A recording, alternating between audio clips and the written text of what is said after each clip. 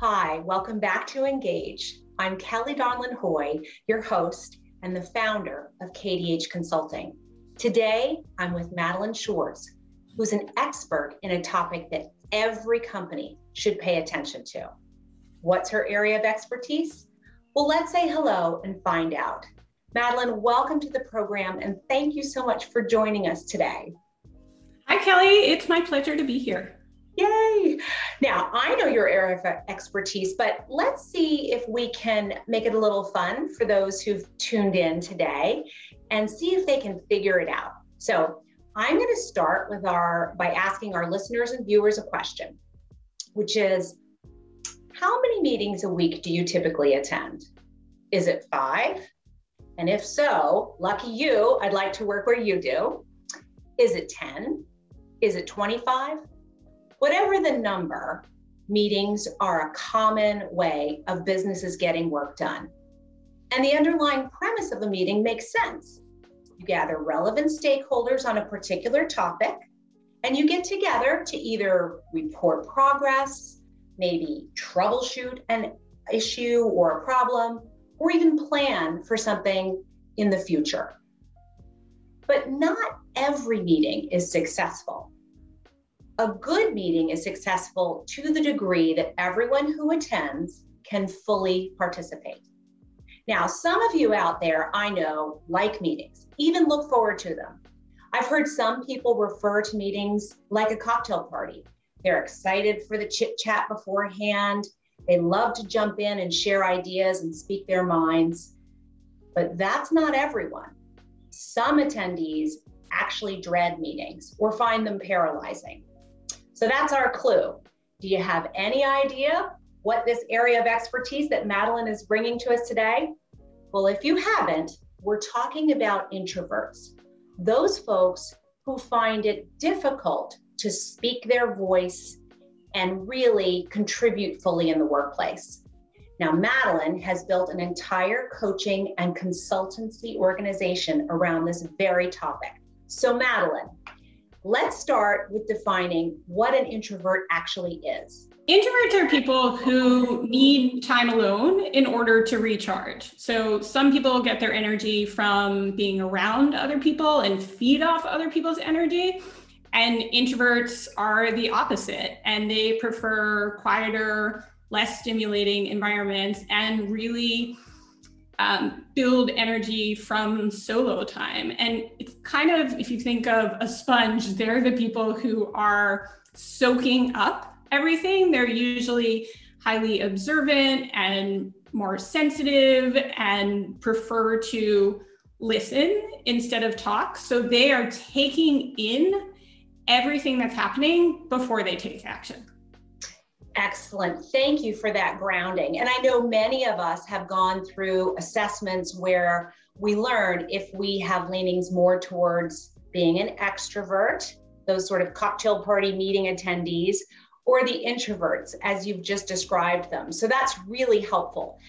Second question, why is it important that organizations understand how introverts work and how to really optimize their full contribution?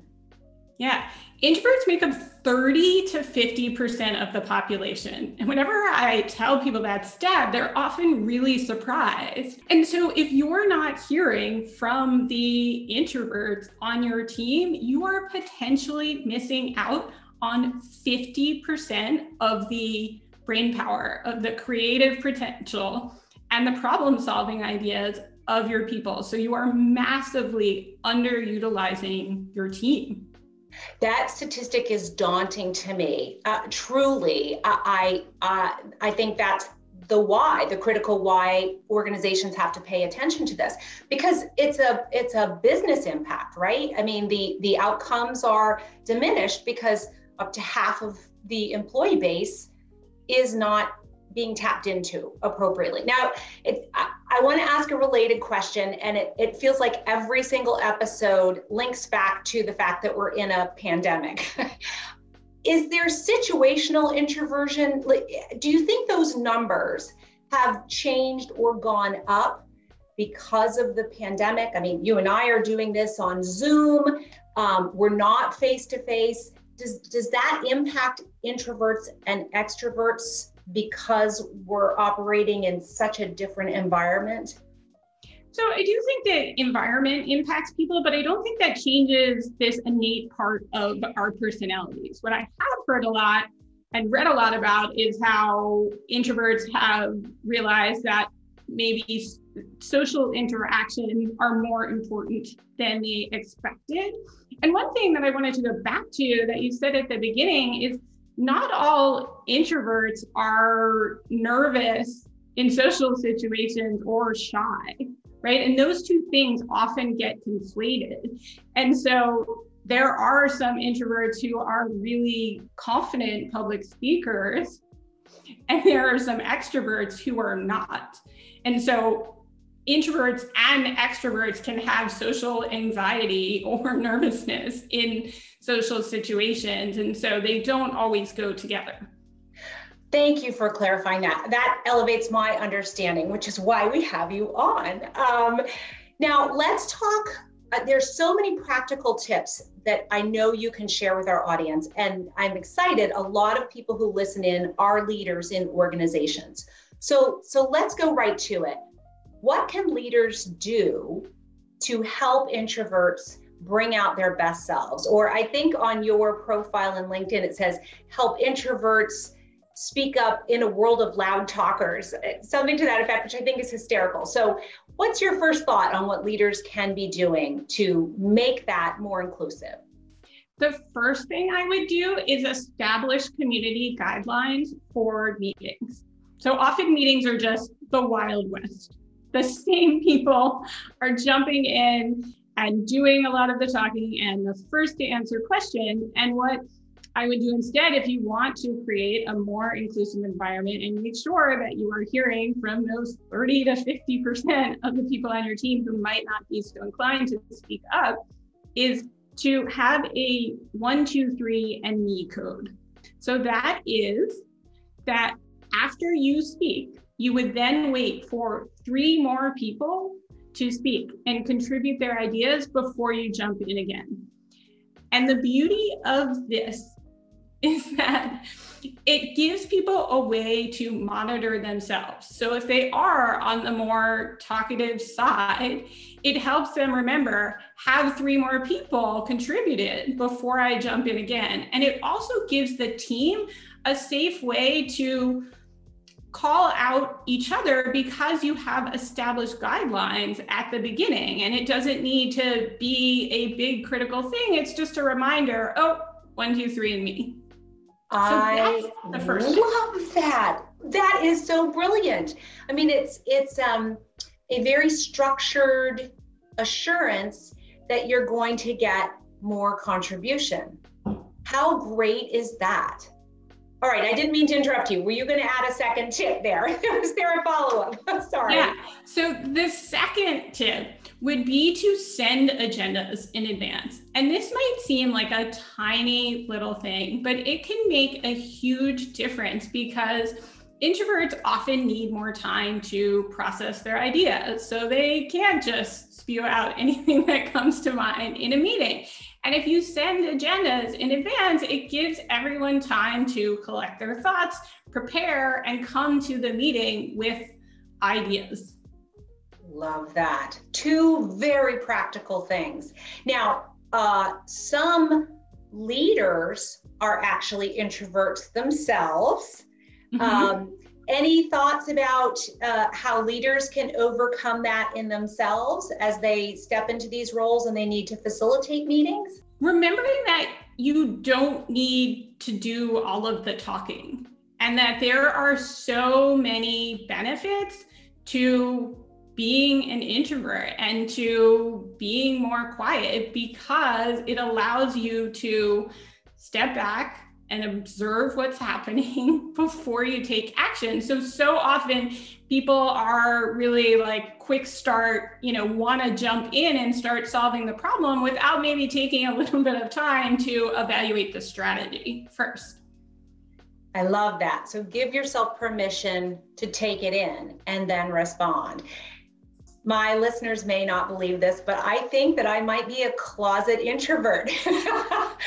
So I am really, I work very hard to be outward and engage with others, but I love what you're saying, because if you feel the tendency to have to talk, or to have to, if that's sort of how you're defining leading, you're helping us expand our understanding to know maybe not so much. Maybe it's more about sitting back and listening and then responding. So thank you for that.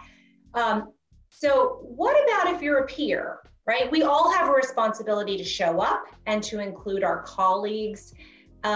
Any tips, whether you're the leader or just a participant in a meeting? What would you say to fellow members of a group?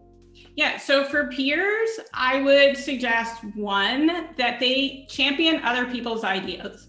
So if you know that someone has a great idea and they're not gonna jump in and raise their hand, you can be the person to bring that forward and give them credit. So that's one place that peers can be really helpful. The second thing is to ask more questions. But not every question is equal. So you want to ask questions, and better questions get better answers. And here's the catch with questions. Once you ask a question, you need to have the courage and the patience to actually listen to the answer. And this is a place where people often have trouble.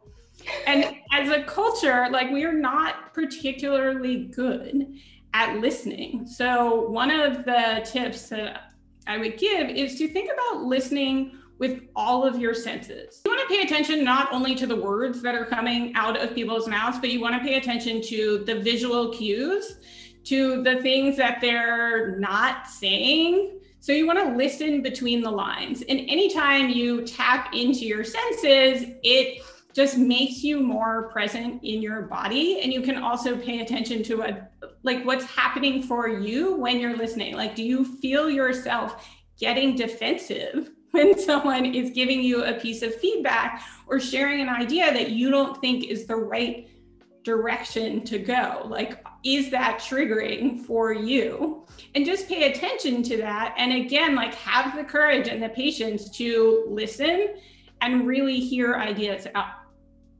That is so helpful. It's a much more engaged and active participation. And I'm hearing you also say your self-awareness, right? Know how you're responding, and that will allow for a more fluid exchange of ideas, or a more productive meeting. Excellent. Okay, I thought of a question I wanted to ask earlier, so I want to come back to sort of what introverts are versus extroverts. Is there any data, Madeline, that suggests introverts, there's a gender difference? More women or more men are introverts? I'm just curious. So I haven't read anything about that. Okay. But what I think comes to play here is just how we socialize men and women, how we socialize girls and boys from a very young age. And so I think often the people who are quieter on teams and in meetings are women. And that might be because they're more introverted, and it might be because they have just gotten so many signals or learned from so many past experiences that their ideas are not as welcome or going to be shot down. Mm-hmm. No, I have to agree. So this is a deeper question, but the stereotypical view is girls are quieter and boys make roughhouse, right? So I think that's helpful to understand if we want to overcome the current situation and fully tap into the 50%, 30 to 50% of people that have those introvert tendencies. Because in the end, we do see huge momentum in diversity and inclusion. And this is one way that employees are diverse, right? Where they get their energy from. So companies really should pay attention to the type of employee they have and implement some of these practical tips that you've shared so they really are getting the best out of their employees for their businesses. And I think the impact, not only from a business perspective, is a greater sense of inclusion. It's got to feel good to an employee that, sort of classifies or self-identifies as an introvert, to know that leaders and their peers get that and still, find ways to interact productively.